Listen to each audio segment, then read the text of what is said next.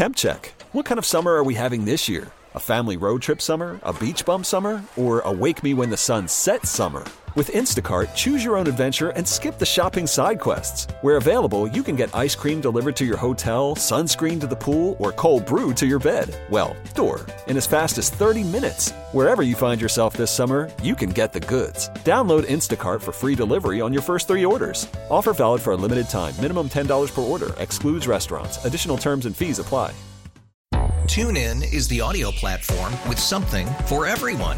News. In order to secure convictions in a court of law, it is essential that we conclusively. Sports. Shot clock at 4. Doncic. The step back 3. You bet. Music. You set my world on fire. Yes, and even podcasts. Whatever you love, hear it right here on TuneIn. Go to TuneIn.com or download the TuneIn app to start listening. Welcome to Face Connecticut, an in-depth look at today's issues. Good morning and welcome to another edition of Face Connecticut on WTIC News Talk 1080, 96.5 TIC FM and Light 100.5 WRCH. Aaron Kupek with you this Sunday morning, and we are pleased to be joined by Marissa Gillette. She is chairman of the Connecticut Public Utilities Regulatory Authority. Good morning to you. Good morning, Aaron. Thank you for having me. PURA is the agency that regulates utilities in Connecticut, and regulators are going to work to look into the extended power outages caused by Tropical Storm Isaias. Tell us how that process is going to unfold. Sure. It's definitely the question of the hour. PURA is a small state agency that operates a lot like a court. We're a quasi-judicial agency, which means that you can think of myself and my 2 colleagues, the other 2 commissioners, as judges. So we have to unfold an investigation that will take place this fall, where the utilities, as well as any other party that intervenes in the proceeding, have an opportunity to present evidence, offer sworn testimony, and do cross-examinations on the topic of the preparation and response to the storms. So we're guided by a statute that dictates that we have to do this investigation and provide an opportunity for all parties to be heard. So what you'll see this fall is a couple of public comment hearings where we go out into the community and we hear from the elected officials and constituents. And then we'll probably have about a week or 2, maybe even 2 of hearings that are the evidentiary hearings I just described, followed by the commission will take back. We have our own staff and we'll likely hire an independent consultant to assist with this. And we'll go back and we'll take all the evidence and compare it to the standards and guidelines that the utilities are supposed to be held to, and come out with a decision, hopefully by the end of the year, early next year. Now, I know you have said that the utilities will have their day in court, but what was your initial reaction to the response to the tropical storm? Yeah, I'm trying to be circumspect because you don't want to prejudging things, or maybe you do in this case.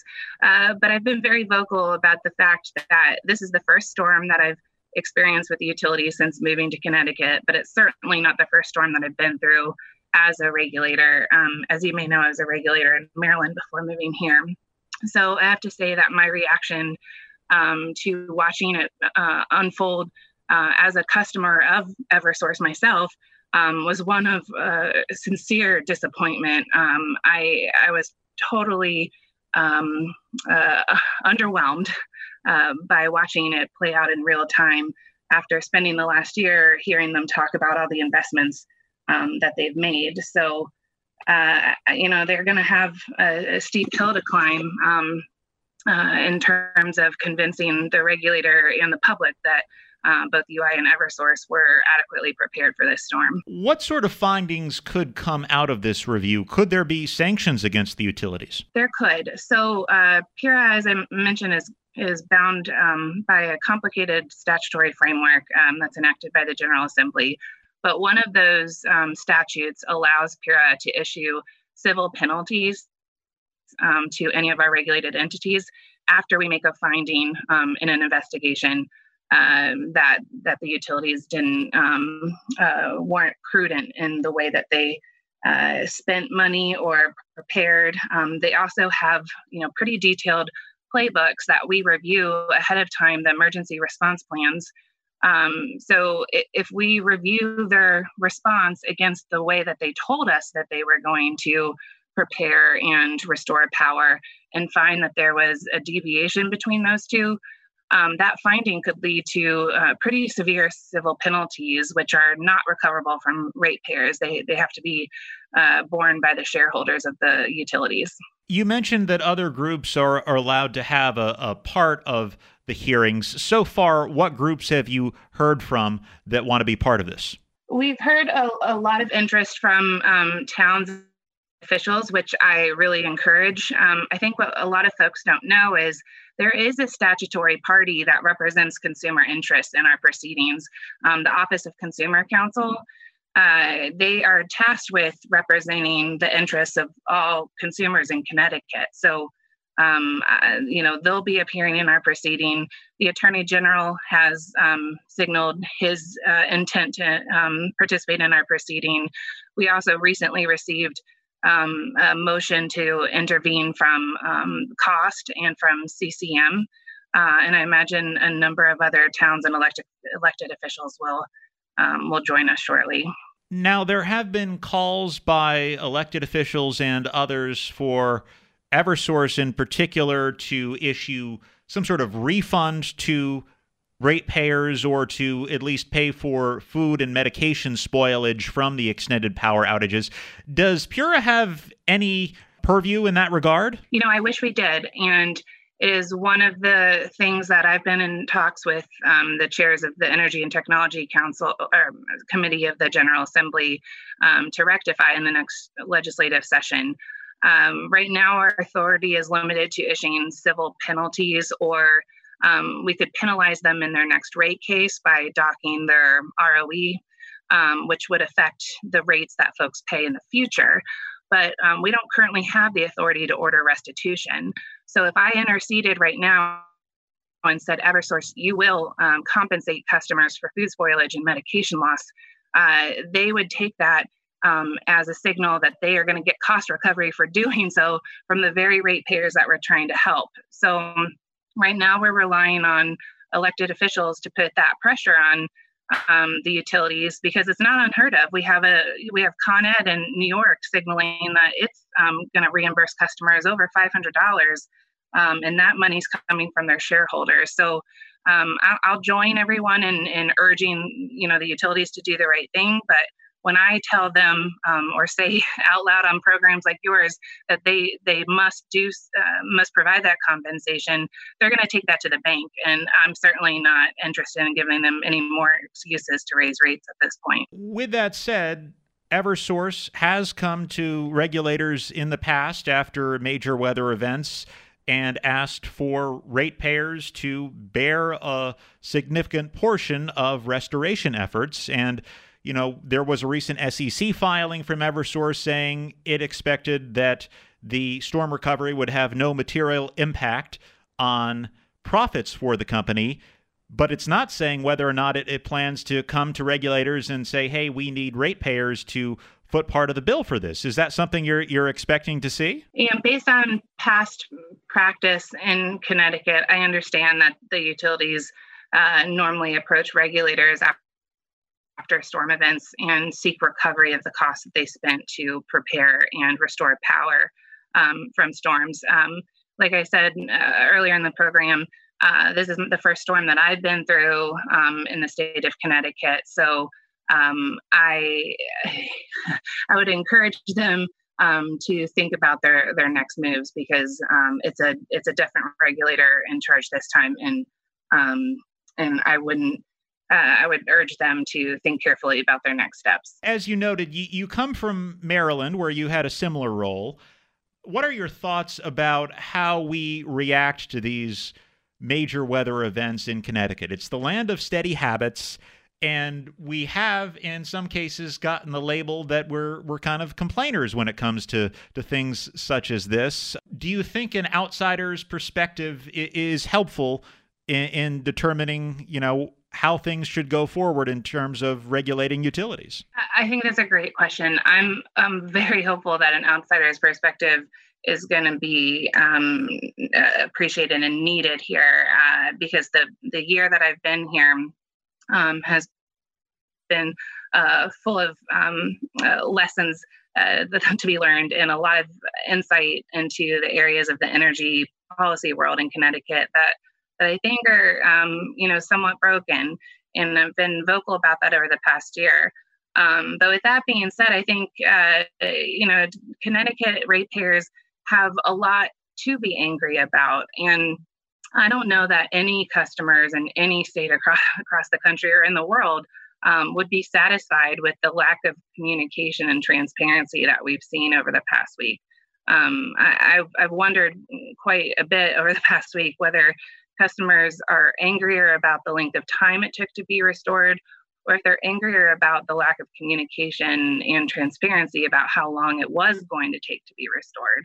Eversource had, I'm harping on Eversource here, but UI certainly had its missteps that will be investigated.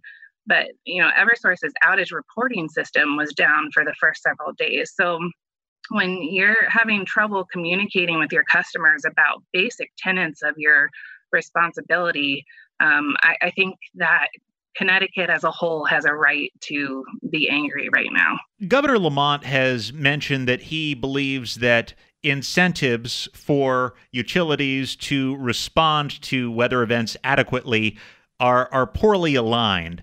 How do you think the system might be improved? I've spoken with the governor about this, and I agree with him. In October, PURA launched its Equitable Modern Grid proceeding, which encompasses what the governor discussed earlier this week, which is called performance-based rate making. When he recruited me to the state, he let me know that he thought the price per kilowatt hour, which is the highest and of the highest in the country. We had a frank conversation about if customers are going to pay that, they deserve the value for that rate. And the state of the grid in Connecticut is just not where it needs to be if we're going to continue to rely on electricity as the backbone of the economy. So the proceeding that we launched last October has 11 different tracks, and it's looking at ways to modernize the grid, make it more accessible to all customers, and also make it easier for customers to get off the grid if they feel that that's the better fit for them for one reason or another. And through those 11 tracks, we'll be focused on aligning the utilities incentives with the direction that the state wants to go. And that performance-based rate making will continue to be a focal point of that investigation. You are listening to Face Connecticut. We are talking to Marissa Gillette, chairman of the Connecticut Public Utilities Regulatory Authority. Eversource has spent hundreds of millions of dollars on so-called grid hardening measures. That includes vegetation management, bigger poles, more break-resistant lines. Are there other approaches to making a more reliable power grid that haven't been pursued in Connecticut? There are. In Maryland, we also had a 2011 storm called a derecho, which I think the Midwest recently experienced, maybe even earlier this week, very intense windstorms. So we pursued a slightly different tact in Maryland, which included proposals to do strategic undergrounding. And that's something that I want to take a look at this fall as part of our Equitable Modern Grid proceeding. I think not to second guess the regulators that were, here before me, because I think they were faced with a different set of facts. But what we're doing right now is we're looking towards a future, including this fall, that have an accelerated number of storms. So if we are talking about having to rebuild our grid with poles and wires every couple of weeks or, twice a year, whatever it is, conversations about undergrounding those wires strategically. So maybe the wire from a rural wastewater treatment just to the backbone of the grid.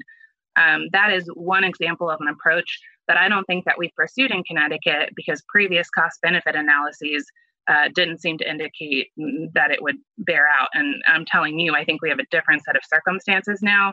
That it's time for a fresh look at that solution in particular. Is part of the issue also how things have changed in Connecticut in terms of utility regulation and how the company in Eversource's case is set up? Think back 20 years ago with deregulation, Eversource used to own Millstone. They used to generate power. They've gotten out of the power generation business. They've merged with a Massachusetts-based company and have dual headquarters in Boston and Hartford. And now it seems they are relying more on outside contractors as opposed to employed line workers to make repairs after big weather events. I would agree with that. I'm reminded of comments from Joe DeLong from CCM's press release earlier this week, in which I think I hope he was expressing some confidence in my ability as a regulator. I've been working with CCM quite a bit since I got here, but he also took the time to note that he was concerned about PURA's resources and statutory ability to hold these companies accountable. And I appreciate that kind of conversation. I think it's one we need to have. Connecticut, like many states across the country, deregulated, as you noted, 20 years ago. And when, as deregulation implies, that removes some teeth from your regulatory agency. So, to be frank, it doesn't matter how good I am at my job. There are definitely things that we could do to empower me and PURA to hold the utilities more accountable. And those are conversations that we're going to have with our legislative partners going into next session. Now, all of the outrage over the response to the tropical storm comes on the heels of outrage over higher electricity bills that many Eversource customers received. PURA is also investigating that. Is that a totally separate matter? I sure hope so, because I've definitely seen some comments on, on social media wondering out loud whether Eversource's, preparation or response or their eye wasn't on the ball for the storm because of PURA's decision to suspend the rate adjustment the week before. That sounds like a conspiracy theory, but I would just say that those two things better be separate, and I'll leave it at that. And how will the review of the distribution rates unfold and proceed? So we have already announced there's two finite issues. The rate adjustment that customers saw in their bill July 1 is set for a hearing in Eversource's territory on August 24th. We are holding a hearing in the UI case, but the rate adjustment that UI requested was a month delayed, and PURA actually denied that. So we'll have a hearing to understand the UI implications. But both of those hearings are set for the end of this month and early next. And after that, PURA will come out with a decision about whether the utilities have to stay at the June rates as we've ordered currently, or if they can make some adjustments for the end of the year. Separately, the governor and our partners in the legislature have asked PURA to take a more holistic look at rate making. It's a conversation that Dave Arconti and I had dating back to February. The rate making process in PURA in Connecticut is much different than what I was used to in Maryland. And it's been something that I've wanted to dig into since arriving. It's not acceptable that customers don't understand what's on their bill or can't. That we should be able to demystify the rate making process so that everyone's empowered to participate in it. And that's just unfortunately takes some time, and it's going to have to proceed on a parallel path to our storm investigation at this point. I know it's a complicated situation, but can you explain in a nutshell what was behind the increased rates that upset many customers towards the end of July. Eversource said it was related to a power purchase deal with Millstone along with increased usage. Is there credence to that? PURA made the strategic decision to stay a little out of the conversation as it unfolded, because I don't want the companies to ask me to recuse myself when I have to sit for this hearing. But at this point, I think I've seen so much misinformation come out from both the utilities and Dominion that I'm getting a little frustrated, as I'm sure customers are. PURA usually speaks through its orders after a full investigation. But I'll tell you right now, I'm happy to correct some of the things that have been floating around the past couple of weeks. Dominion's been saying, well, it can't be us because our price per kilowatt hour is actually lower than standard service. That is false. Okay. Dominion has a contract. We have a contract with them for energy, and your standard service generation rate is a full requirements product, which, to put it simply, includes more than just energy. So it's not an apples to apples comparison. The utilities and others have talked about how the pandemic and increased usage contributed to the higher bills. And, there's some truth to that. Most of the components on your bill are volumetric, which means that they're charged in a price per kilowatt hour. So if you increase your usage, both your supply and your delivery portion of your bill are going to increase. Now, I'm not saying that's right. I'm just trying to explain mathematically, that's how it is right now. And that's something that we can look into changing. The other piece of what I think is going on here, and is going to be part of our investigation, is that the July 1st, the rates that changed on the bill July 1st, that wasn't actually a quote unquote rate increase. It was a rate adjustment. Where we allow the utilities, historically in Connecticut, the utilities have been allowed to twice a year make an administrative adjustment to certain rates on their bill in order to reduce the carrying charges that would otherwise be associated. So what we think might have happened is that the utilities, Eversource in this case, may have overestimated the price per kilowatt hour that was needed to equal the amount of money that they were approved to recoup. Because when you take that price per kilowatt hour and you multiply it by the forecasted usage for the rest of the year, if your forecast for usage is way off, then you're going to get to the end of the year and have a different pot of money at the end. So I apologize. I feel like I need to start drawing schematics.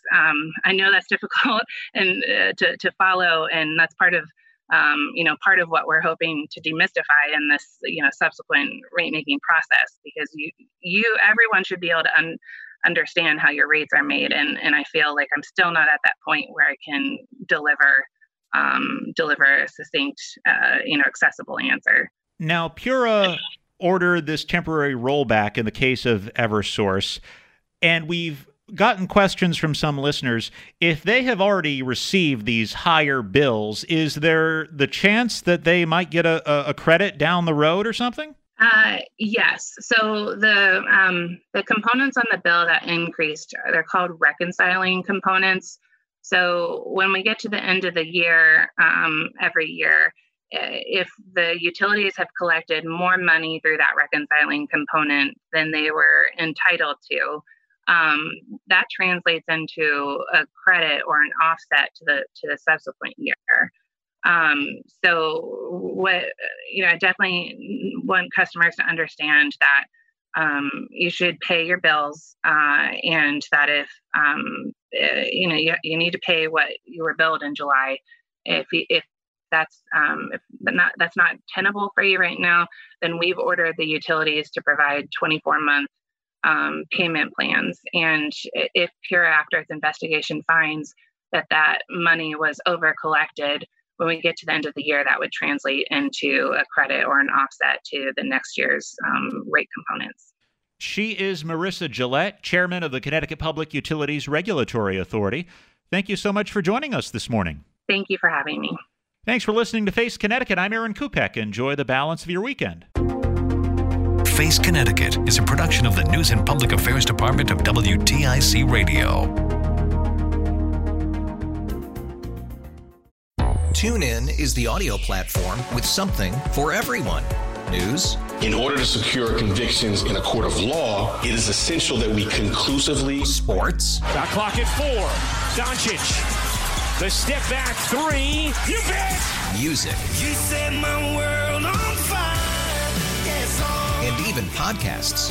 Whatever you love, hear it right here on TuneIn. Go to TuneIn.com or download the TuneIn app to start listening.